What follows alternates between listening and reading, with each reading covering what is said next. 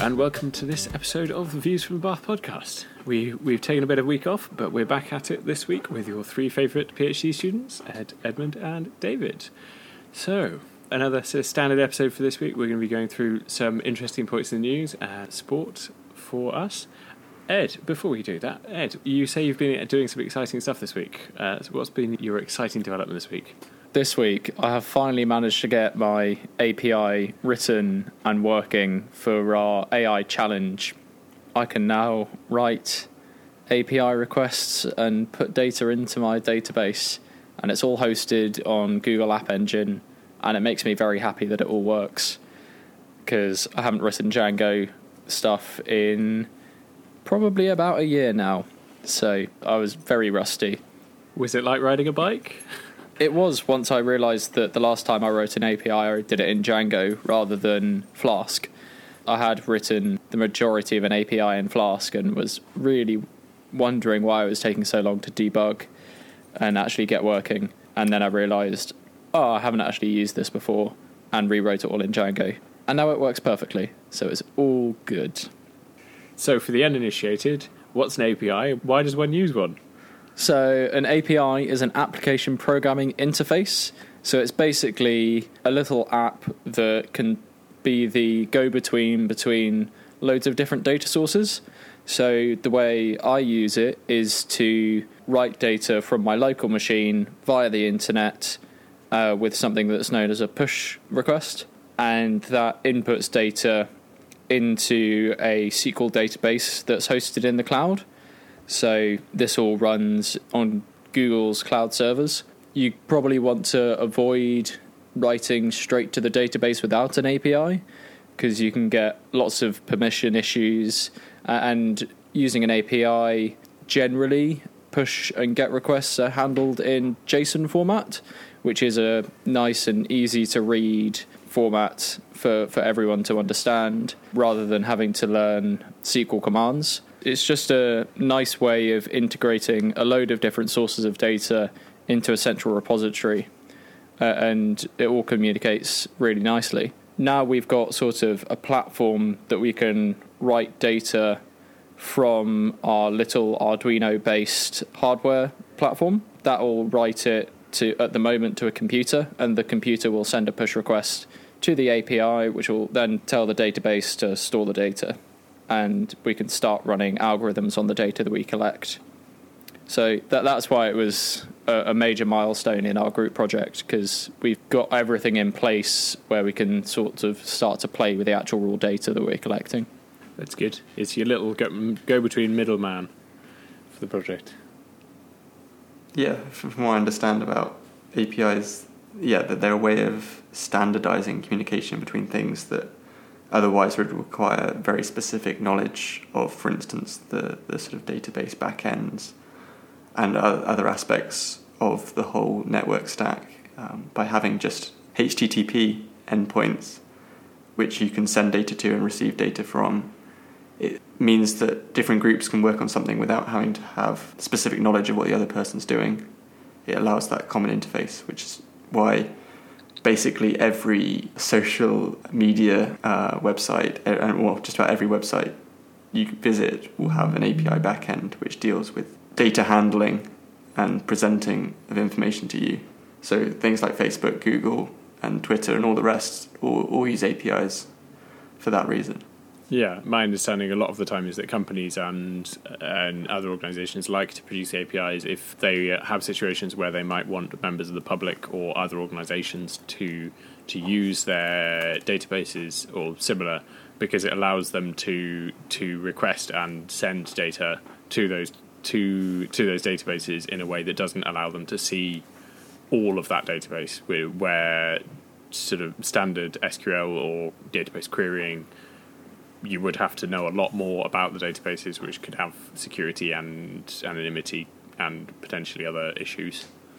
And it's actually a large source of revenue, because once you've built an API, you can also build in pricing systems into it for the number of requests that you're making to the API, which is actually how the whole back end of cloud infrastructure works. It's just a load of APIs with a pricing structure behind it that when you're writing these commands, it goes and gets the Azure API and interacts with it that way. Whereas Twitter runs an API that you have to pay for, and lots of companies that are wanting to do population surveys and advertising companies pay lots and lots of money to get up-to-date data from the Twitter API, which allows you to search through tweets, look at the demographic of who's tweeting, and so that's where the start of what many people refer to as data brokers come from.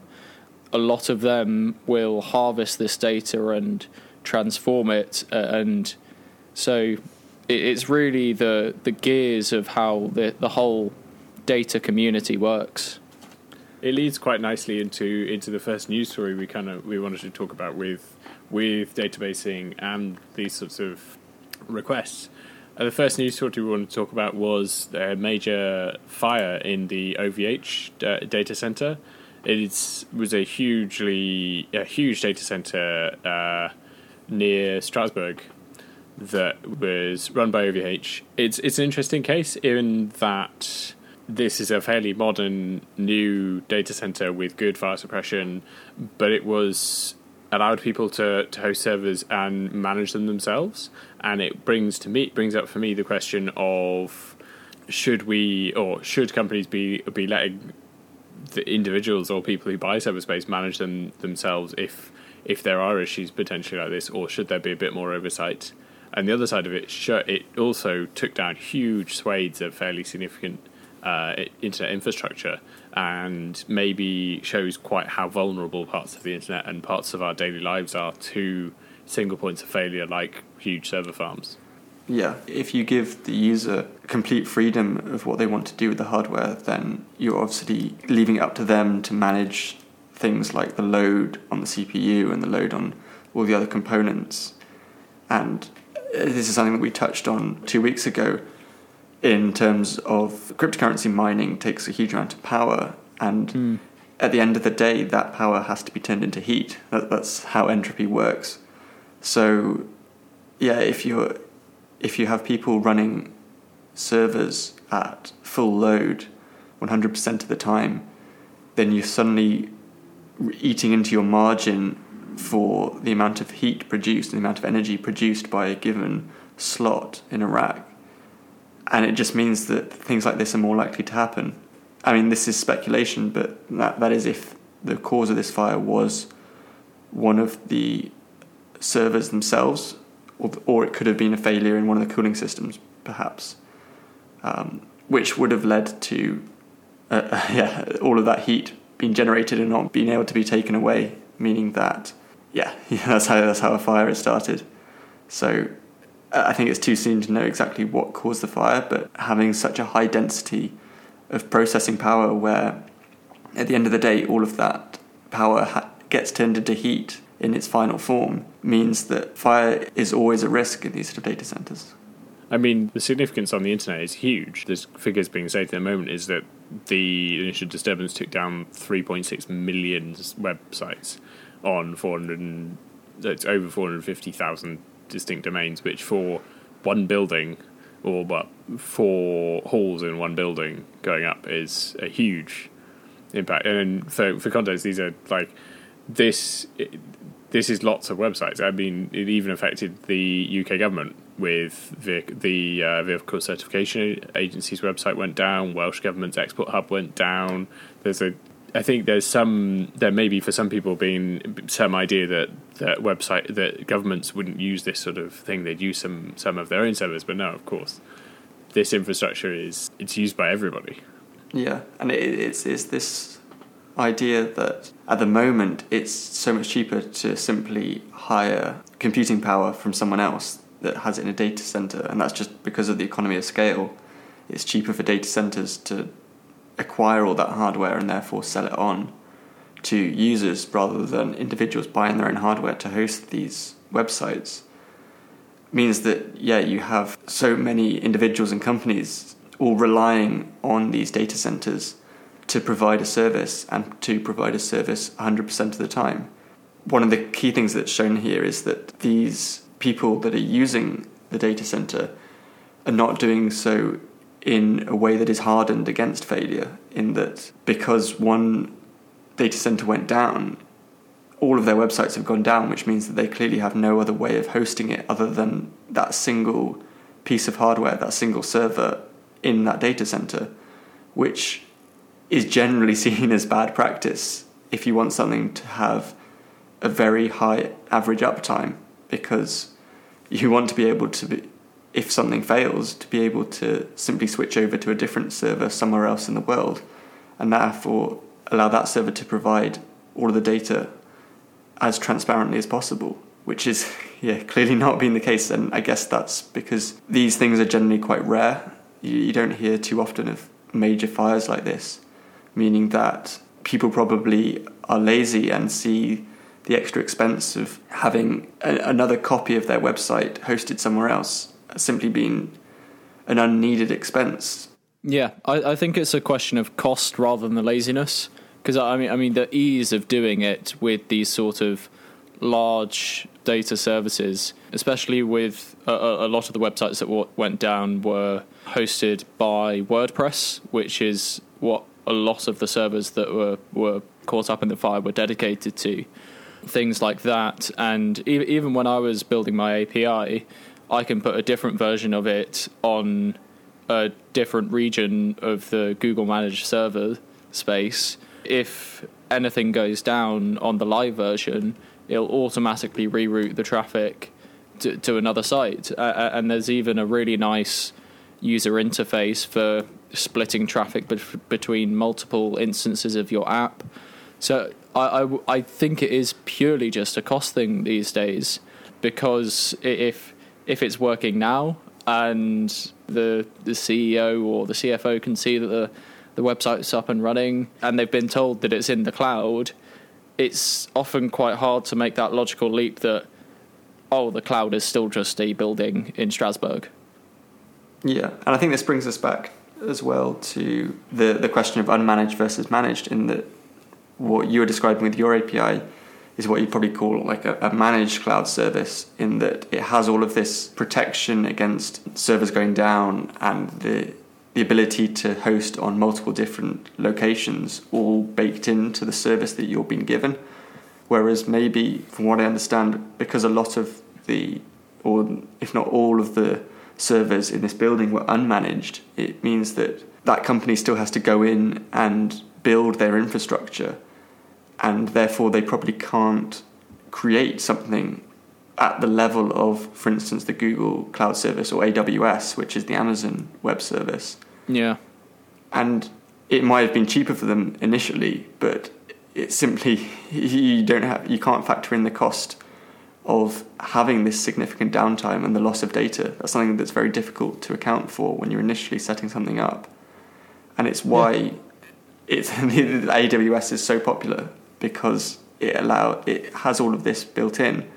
And yes, it might be more expensive and it might incur a few more costs, but it's the same way as having insurance for your car. You don't buy insurance for the times when you're not crashing the car or nothing breaks down. You buy it for the times when it does. Yeah, definitely. And I mean, if you've built a whole business on web services and maybe you've got a shopping website that your entire revenue stream is from, I mean, with a managed service that you might have said, I just want it in this one region, and that they'll often guarantee that you can recover your data from a single region and redeploy it somewhere else. But if you've got that in one of these servers in Strasbourg and you've been working on a shoestring budget and not actually kept a copy of the workings of the website anywhere else, you have to build that from scratch again. It's not like it's going to be anywhere else. So I mean, hopefully there'll be a massive uptick in data recovery companies at the moment, and I bet they're all licking their lips currently. Well, it's always a reminder, back up your data, people. Exactly, and the idea of the 3-2-1 system for backing up is really important here, in that you should always have 3 copies locally, 1 that you're changing and 2 that are copies that are backups, and then one which is just completely off-site as well, which means that if, for instance, the building or the office that you're working in goes up in flames and you lose all your data there, you still have that off-site backup, and that adds that real hard level of redundancy, which is, when you're doing things which are production level and are important to companies, or even in our cases key to the research that we're doing, having such backups is probably the difference between having almost no downtime and losing years worth of work. So it's important for everyone to do, regardless of whether you're a company, a researcher, or even just an individual. Anything critical should be backed up in an approach as that.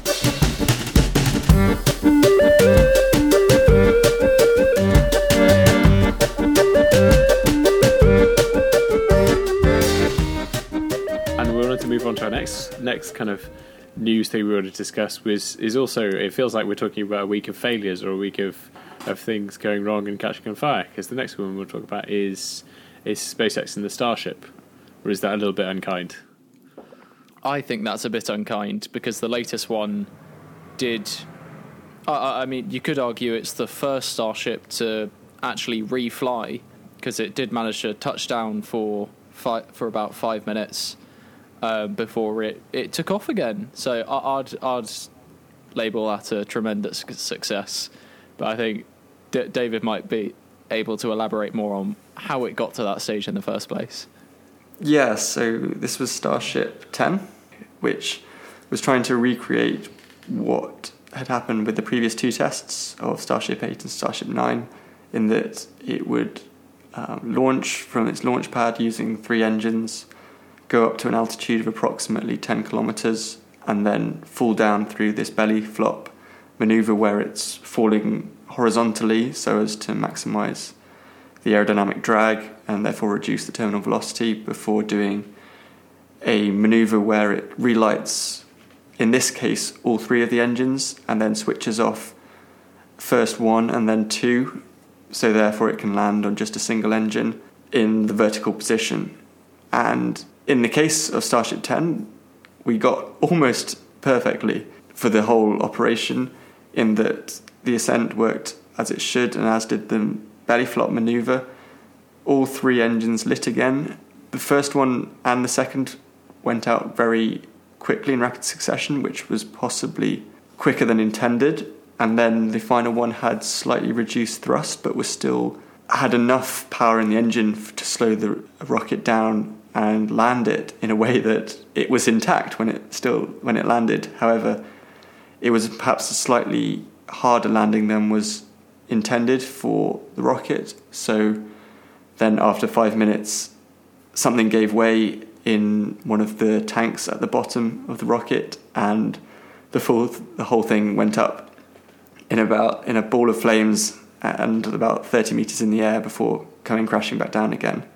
This was almost certainly due to some damage that was incurred when it initially landed, because it was travelling faster than it should have been, and the landing legs simply weren't able to absorb all of the shock of that landing, meaning that some of that force had to be taken in the structure of the rocket itself. Something must have given way, causing a leak, which then caused the whole thing to explode.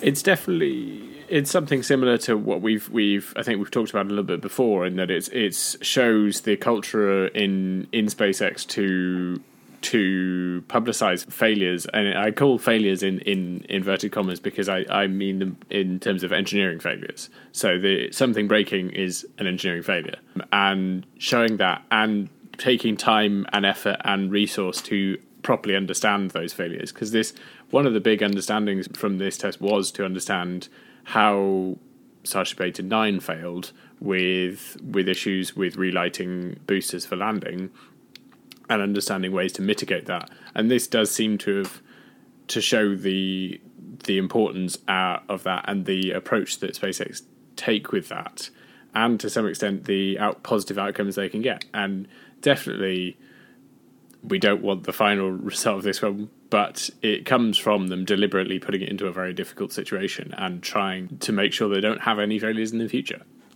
Yeah, I think one of the biggest pluses that have come out of this latest test is that they're going to start implementing the belly flop maneuver back into their Falcon 9 rocket, because the reduced fuel burn that they're seeing with this maneuver and the accuracy that they're managing to get from it is going to enable the Falcon rockets to expend more fuel on getting a higher apogee and deploying more payload tons.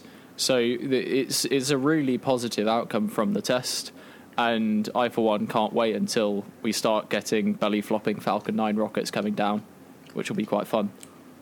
Yeah, and so Elon's already explained, and I mean SpaceX have already discovered the issue of what caused the low thrust in the Starship 10 test, and that was due to helium from the small tanks that they have within the main fuel and oxygen tanks. They have these small helium tanks which are there to provide pressure to the tank so that fuel and the oxygen is forced through all of the pipes and into the rocket. And in the case of this Starship 10, there was a leak which meant that helium was part of the flow of the oxygen and the fuel that was going into the engine, meaning that there was less space for combustion because part of it was taken up with the helium itself, meaning that there was a reduced thrust. And yeah, to be able to already explain what caused the issue in what was only about a week or so since that test happened, it just shows the level of expertise and also the amount of data that they must be collecting on each of these tests to be able to find that out straight away. Yeah, because it was always going to be a bit of an issue with the helium, because it wasn't the intended use for how that was going to operate. The whole system is actually designed to use something called autogenous pressurization, so it heats up a little bit of the oxygen and the methane mix and runs it through a pipe next to the actual rocket motors, and then uses that high pressure gas that's expanded due to being heated up to flow up through external pipes, and you can see them on the outside of Starship, to then go back up to the top and pressurize the tanks. But that didn't work in, I think, Starship 8, and so they moved on to helium pressurization for it. So hopefully, I think the next Starship is already built and ready to go. So I think we'll be seeing another test in the very near future. And then I think they also have an almost fully stacked booster, which is the equivalent of the first stage for the Falcon 9, the bit that lands on the drone ship. For that Falcon, the equivalent is the booster for the Starship, which is an absolutely enormous piece of machinery that would go underneath this Starship and send it into orbit. So it looks like they'll soon be doing tests with that as well, which is exciting, because that means that they almost have both of the pieces. I'm sure that they're still a long way off them combining the two, but to have both pieces in production is a major step forward for them. So keeping with space, the next news item we kind of wanted to touch on was the Perseverance rover, which is now in inverted commas, Mars mode. Ed, can you tell us a bit more about that? Yeah, so this is the start of getting Perseverance ready for its scientific experiments.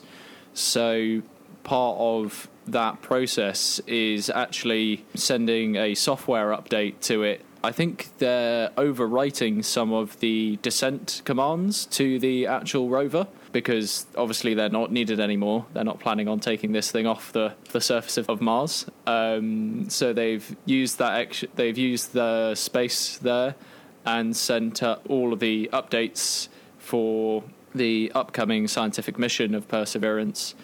And now they're starting to test all of the equipment. So one of the really fun things that we got out of NASA this week was some sound from Mars of the laser being fired, and you can hear a few little clicks from that as it vaporizes some rocks. So that was really exciting, because I think it's the first audio we've had back from Mars, as in real audio rather than Mars quakes sped up to be listened to.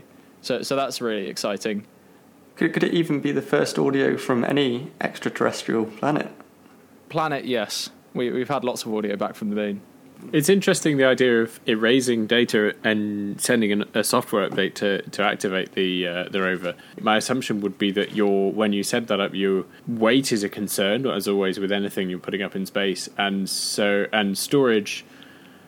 You want to keep as much storage as you can for scientific discoveries. So being able to get rid of the additional data that you don't really need for landing anymore is an interesting idea, and I think something that a long time ago a while ago wouldn't really have been considered.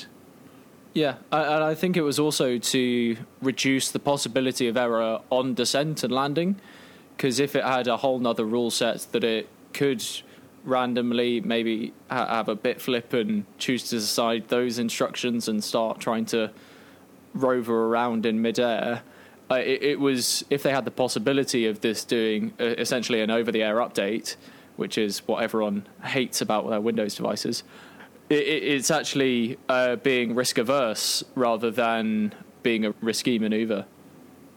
Potentially, but you've got to balance it, right? Because there is a possibility of not being able to do that over-the-air update. Because it would be very disheartening to have landed this rover and then be unable to get any experiments off it because you've done the opposite of what we're telling you to do and not having a backup. Yeah, that's true. But if you couldn't communicate with it anyway, you're not getting any data back from it.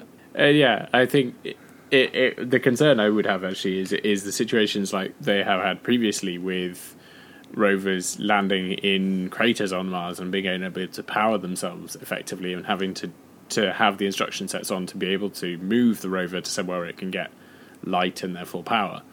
Yeah, that's very true. But they did have quite a sophisticated system for choosing a landing place, which was completely autonomous, and it was a dynamic system, which actually chose somewhere that they weren't expecting it to on descent. So they were hoping that they'd mitigated that problem at least.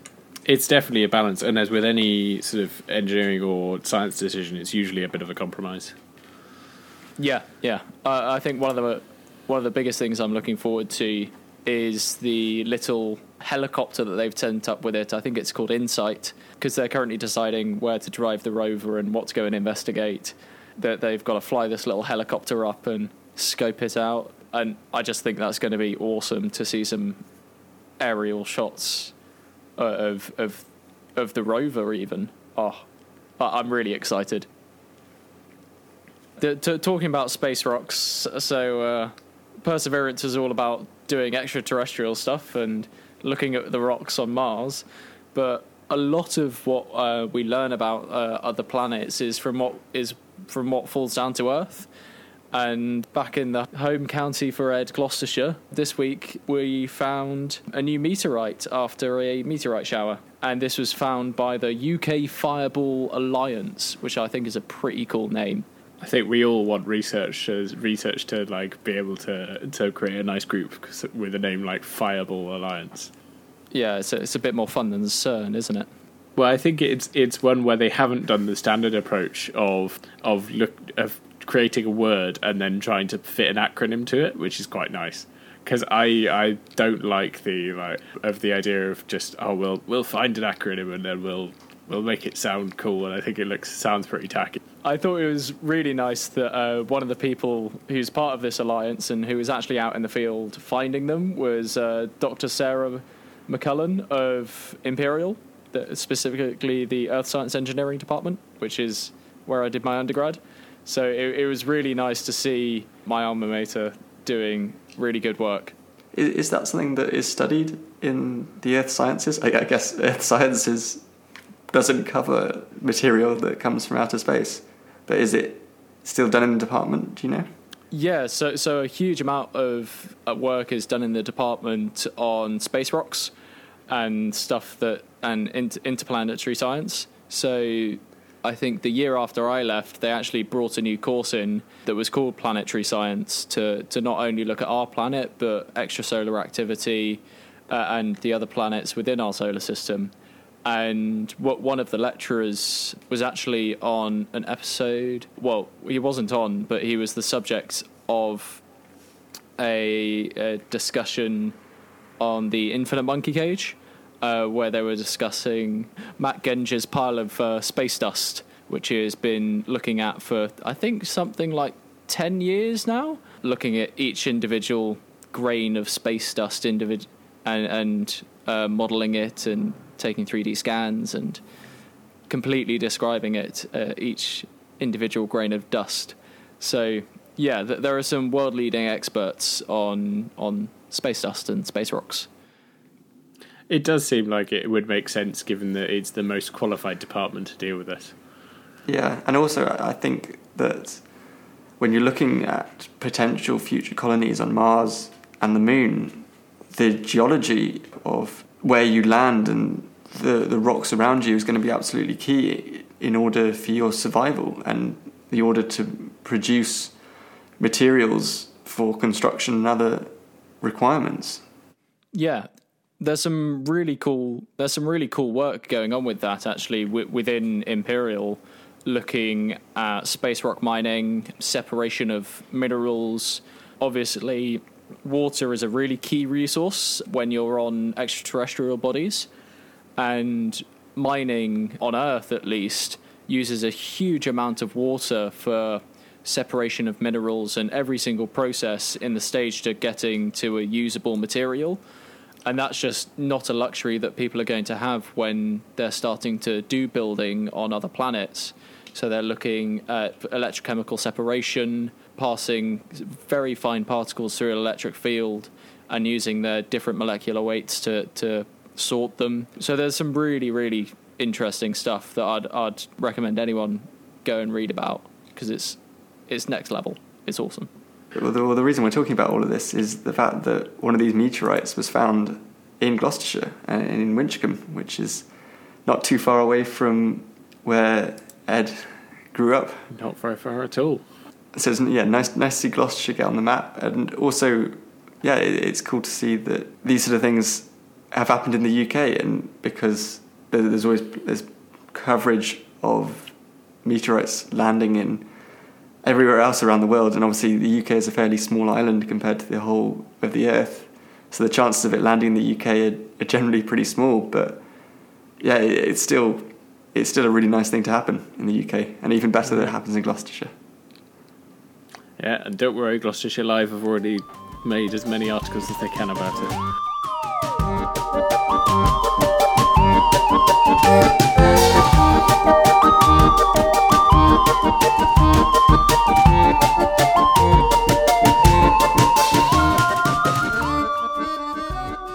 It's time to move on to sport. No Views from the Bath podcast would be a Views from the Bath podcast without some sport. And this week, we're going to lead slowly into Edmund as a rant about cycling brands. But we will start by commenting on possibly, I think last year we all discovered he was the future of cycling, really. But this year he's really cementing it in Mathieu van der Poel with a sterling performance at Le Semaine, followed by a ridiculous performance then at Strade Bianche. Yeah, it was... I watched, I think, the last 2 hours of Strade Bianche, and it was... They were going up some of the hills. You could see the grimace on their faces, and then Van der Poel just seemed to leave some of the best riders in the world in Alaphilippe, Wout van Aert, just make them look like they were standing still. It was scary to watch. The numbers are really amazing. They're ridiculous. So what was the last 50 kilometres he did? He was well over 400 watts normalised power for the last 50 kilometres, which is for if you put it into context for a normal human being, that it becomes very scary. And to be able to have put out the bursts that he did, in his final sprint, he was putting out 900 watts for nearly half a minute, which is difficult for most people, or almost impossible for most people to put out for 10 seconds. And I don't think my peak power is over a kilowatt. So I don't think I've ever done 900 watts. But yeah, to be able to do that at the end of 5 hours of riding, where you've averaged a huge amount, where you've been attacking, is impressive. I mean, the top three all took at least a minute and a half off of the Strava KOM for the final 20k, which is impressive. Wout van Aert, who came in fourth, was previously held the Strava KOM for that section, and he took a minute off. I think he took he still beat his previous best, I believe. Yeah, and I think just the calibre of rider that was in that final selection was insane. You had Alaphilippe, Bernal, Pidcock, multiple Tour de France winners, because Pogacar was there as well, wasn't he, for a while? It was hugely impressive to have a world champion, 2 Tour de France winners, a multiple-time cyclocross world champion, another multiple-time cyclocross world champion, Hans Grugel, who is a talented rider who just hasn't seemed to come through yet. But potentially that was a breakout ride for him. But definitely, it shows how good and how interesting a race it was to have that as a final selection group. Shows the quality of race in itself. And in my opinion, Strade Bianche is one of the best races in the entire cycling calendar, and the idea that it's this modern monument, I think, holds a lot of value, because, as you say, it's a race where simply the best in the world were the ones that ended up making that selection and being the ones that won it, which shows the calibre of rider required to win the race. And that was shown in both the women's and the men's races this year. One of the things that was quite noticeable was the difference in Mathieu van der Poel's bike that he won it on.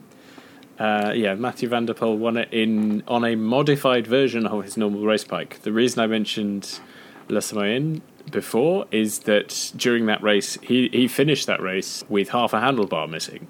It's a little bit of an exaggeration, but the drops of one of his handlebars had snapped off partway through the race, and he finished the race with a dangling shifter, holding one-handed, still managing to make a difference in the race and give his teammate a win. But after that event, Canyon put out to the world a stop riding order for anybody who had that bike and that handlebar combination. To be honest, I'm not a huge fan of Van der Poel then riding that bike again in Strade Bianche, even if it was modified with a different cockpit, because I feel like it sends the wrong message to the public that he can still ride it.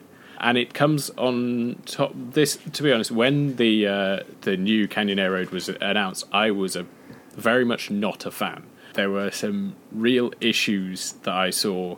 As soon as I saw it, I had some real concerns. And this is not the first issue that Canyon is having to deal with. The first issue that Canyon is having to deal with is a wear within the seat post. The seat posts are in these new Canyon Aeroads wears on the frame and is going to fail. And riders have been asked to stop riding the bikes for that issue as well. So to have 2 safety critical failures on a frame is concerning.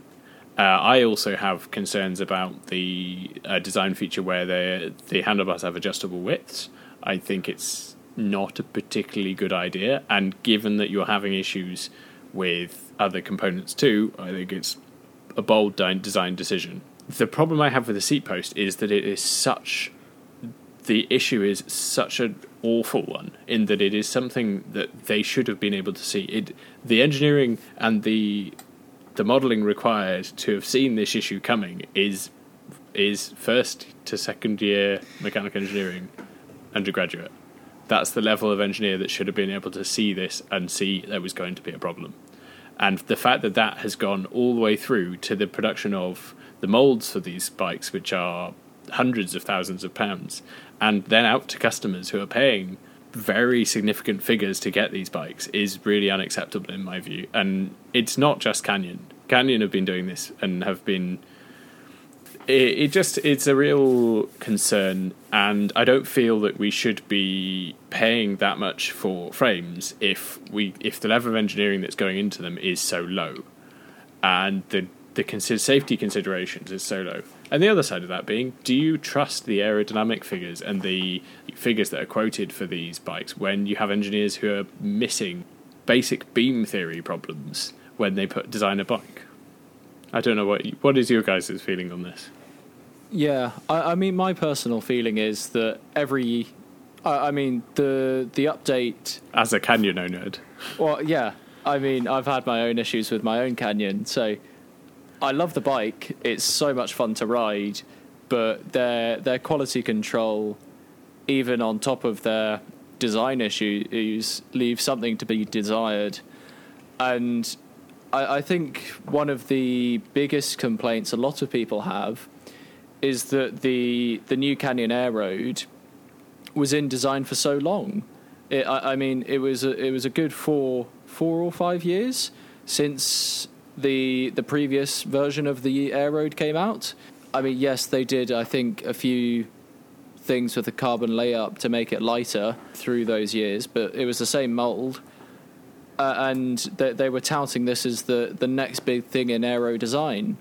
And when you're charging as much money as they are, I mean, these things are the price of a small family car, a relatively nice small family car. So I don't think it's something that is forgivable for that price point and the amount of time that's gone into the development.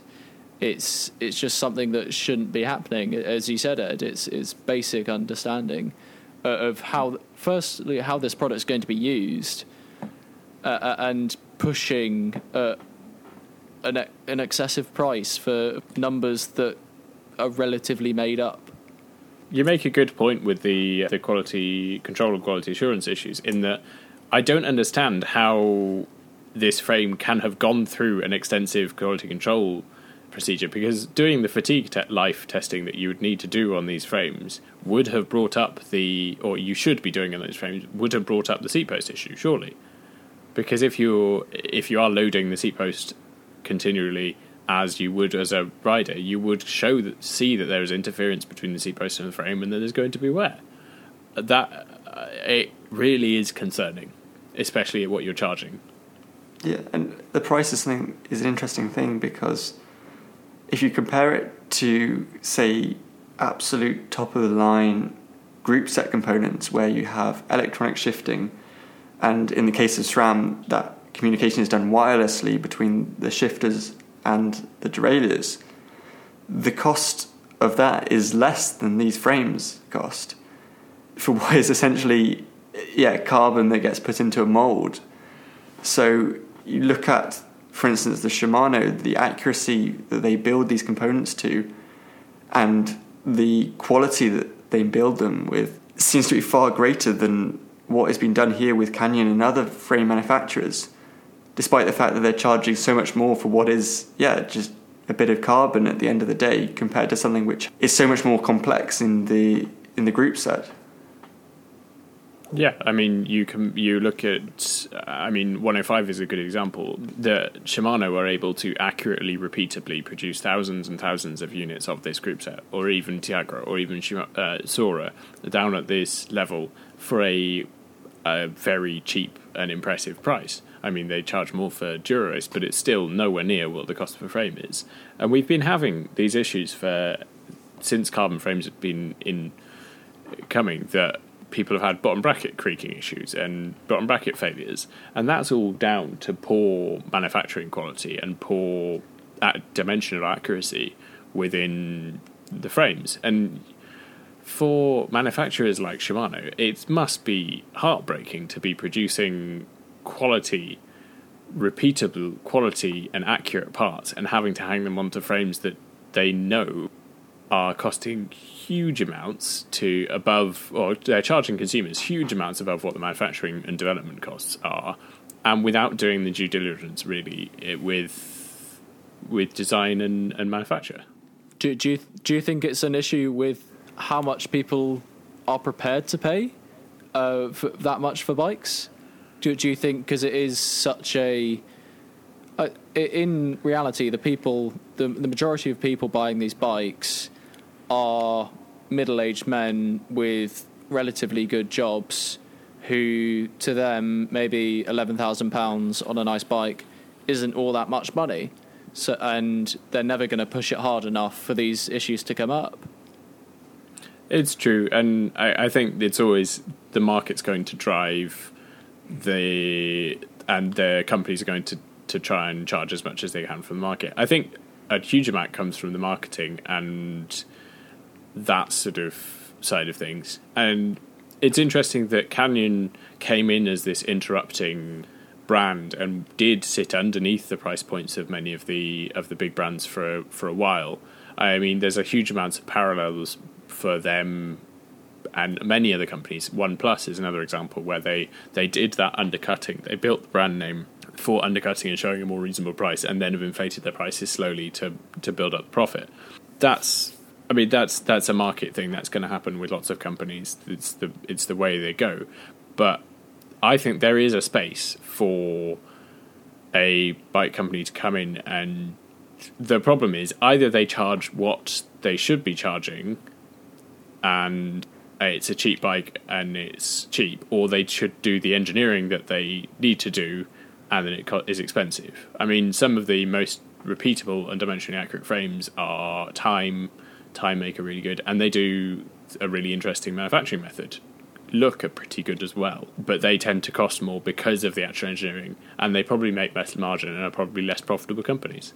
So Look, for instance, is one that where most of the manufacturing is done either in France itself or I believe Morocco in Northern Africa, which might be one of the reasons why it is so repeatable, is that the geography of it, in that where the engineering is done and the research is done is most likely France, and that's where also I'm sure the QA and at least some of the manufacturing is also done, which I think makes it easier to have all this quality assurance testing, and also the sort of the feedback time and the development cycle time is much less compared to if you're having your frame manufactured, say, in Taiwan. If you send out an order, you get it made and then have it shipped all the way to, for instance, Germany in the example of Canyon, that's going to be months in terms of a development cycle, meaning that the number of iterations and prototypes that you can have will be far less than if you were able to do that carbon layup and create the molds and the frames either in your factory or at least in the same country as where you're doing the research and development. Yeah. I think another issue that's causing this is a push for innovation, in that we have kind of got to a stagnation point where a lot of the highest end bikes all look pretty similar and they all do pretty similar things, and they've come to, as you kind of expect, they've come to a happy medium of this is what works, this is what's good. And so brands are trying to justify higher prices by doing innovative things. And so let's be fair, this Canyon has some innovative things, but to be honest, for me, the majority of them are steps backwards. They're steps backwards to much harder to do with more proprietary tools, so you have to do more service with them. You have to do more service with the Canyon dealer, or they are things that are going back to old quill stems style stems, we got rid of them for a reason. And it's, I mean, Cervelo are just as guilty. The new S5 has a almost fundamental flaw, which is meaning that a lot of them are going damaged by if you move the bars to side. But that's just part of another make a really innovative design so we can justify the price point. Yeah. I also think it's sort of embarrassing for Canyon that they've had an issue on their single best sponsored athlete's bike, because they have the opportunity to look at everything that they're giving him and give it an extra level of quality assurance and testing that they might not be giving to general consumers. Well, there's always been the argument that the pros get a different carbon layup, gets different carbon fibre sometimes.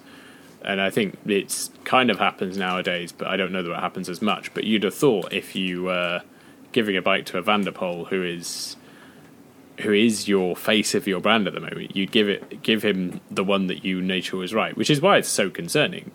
Because if it's happening on his bike, you can sure as hell think it's going to happen on somebody else's. Especially as we've talked about when we discussed Strada Bianca, the amount of power that he's putting through that bike and the amount of stresses that are going on in that bike will be one of those sort of edge cases which the bike should be able to deal with. So it's even worse.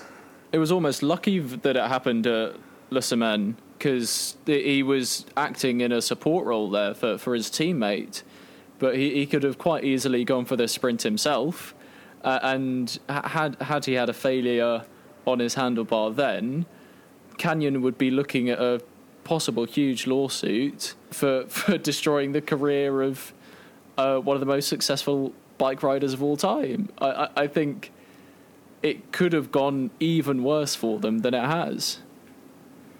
Yeah, and I mean, the issues with this frame are stuff that a junior engineer really should pick up. But we could go on with this for a while. One of the things I've been excited to watch, not live, because I'm not a masochist and don't stay up until, I think it starts at 3 or 4 in the morning, and I definitely don't get up that early, is the America's Cup, which is finally here. We've had the finals of the Prada Cup series, which Luna Rossa Prada Pirelli won, and were given the right to challenge for the actual America's Cup. And it's turning out the actual racing is a lot closer than was planned. I think they've had 6 races so far, and it's 3-all at the moment. It's all been about the pre-start so far. So before the start of each race, there's a certain area in which the boats are allowed to stay within, and they're allowed to enter this box, I think, 2 minutes 10 before the start of the race. And then they have to stay within the box, and they do a whole load of tactical manoeuvres. And whoever's been over the start line first for the past 6 races has gone on to win the race. So it's been really exciting to watch those pre-starts. But we haven't seen as many lead changes as we did in the Prada Cup series. It's interesting. You said in the intro to this the racing has been closer than planned. I think you mean planned by the New Zealand boat, because this, coming into it, I think the perception from most people was that New Zealand would probably walk it.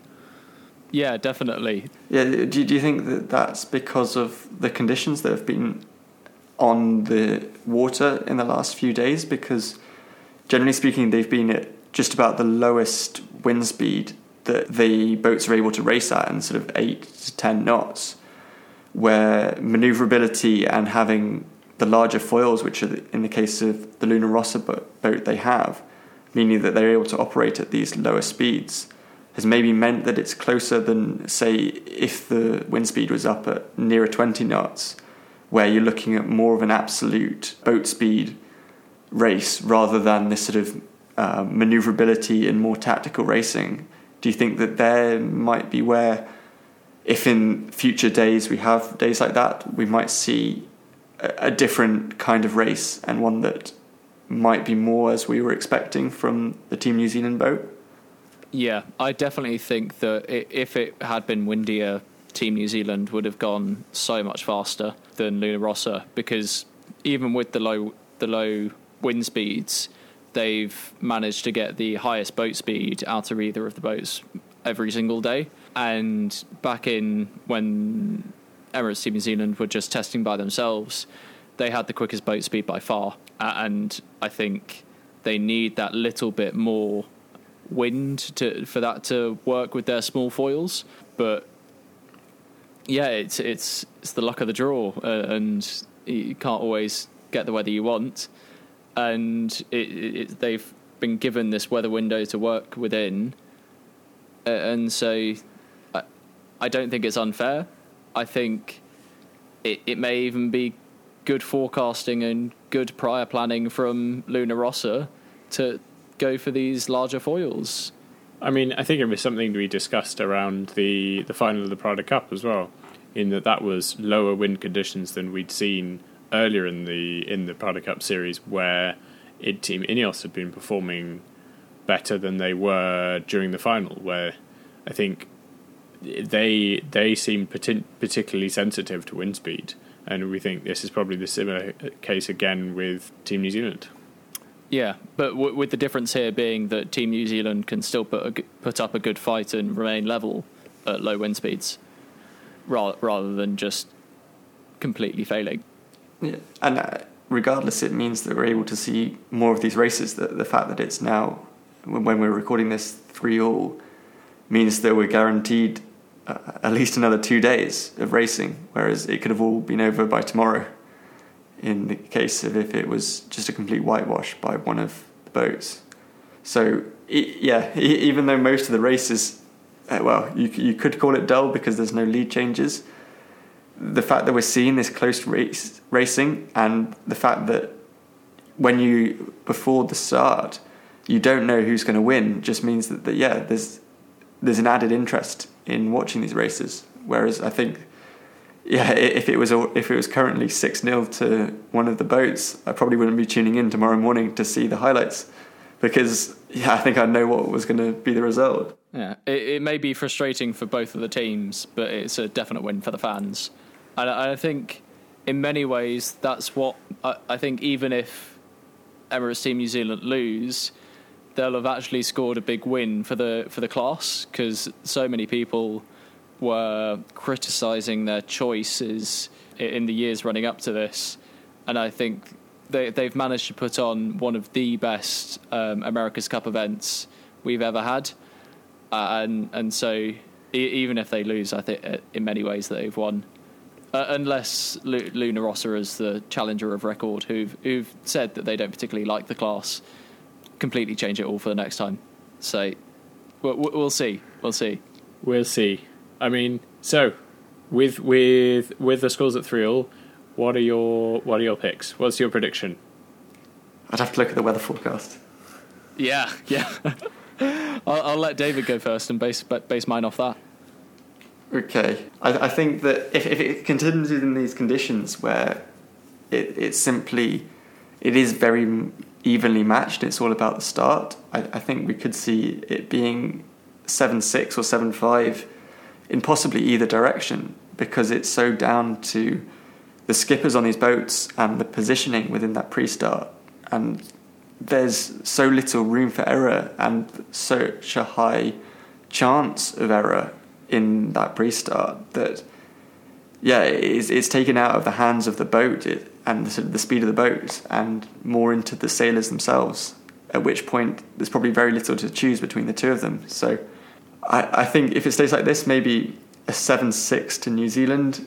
If the wind speed gets up and we're starting to see more boat speed races, maybe a 7-4 to New Zealand. 7-4 to New Zealand. I'm gonna go 7-5 New Zealand, and probably I'll be proved right by the time this goes out. So, well done, well done, Team New Zealand.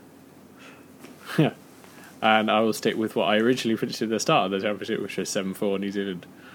But I certainly wouldn't be surprised if Luna Rossa wins. To be honest, if it's in these conditions where the boats seem so evenly matched, their experience in these pre-starts, by the fact that they've been racing against Ineos and American Magic for the last month or so, is certainly going to be able to count as a positive towards them, and could be what decides the America's Cup itself. It's very possible. Yeah. Thank you very much for listening. It's been a good to get back to it this week. Something I'd like to say, we took a week off, and I think a lot of people and a lot of families over the last year have lost some people, and I have experienced that a little bit. And we lost my uncle, who is a huge sports fan of all kinds of sports, and I feel a lot about that. And one of the big things that he loved was parkrun and running and being active and keeping active. And on the day of his funeral, a lot of his friends who took part in parkrun did a 5K for him, and it's something I think that would be really nice to keep going. So if anybody wanted to, doing a 5K it's a good way of clearing the mind, and keeping active is really important. I think another thing I'd like to say is keep an eye out for the people around you, look out for the people around you. it's been a hard year, and checking people okay is really important. So thank you very much for listening to this episode of the Views from Bath podcast. If you want to have a chat to us, the best way to do that is at the VFTV_pod Instagram. Have a lovely evening and good night.